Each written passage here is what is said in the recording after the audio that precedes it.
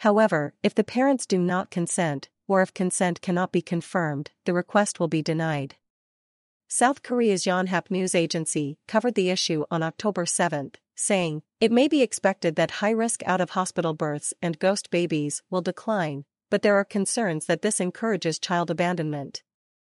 Nagasuna Takahide. NHK World Correspondent Lim Kyung-sun. NHK Seoul Bureau Producer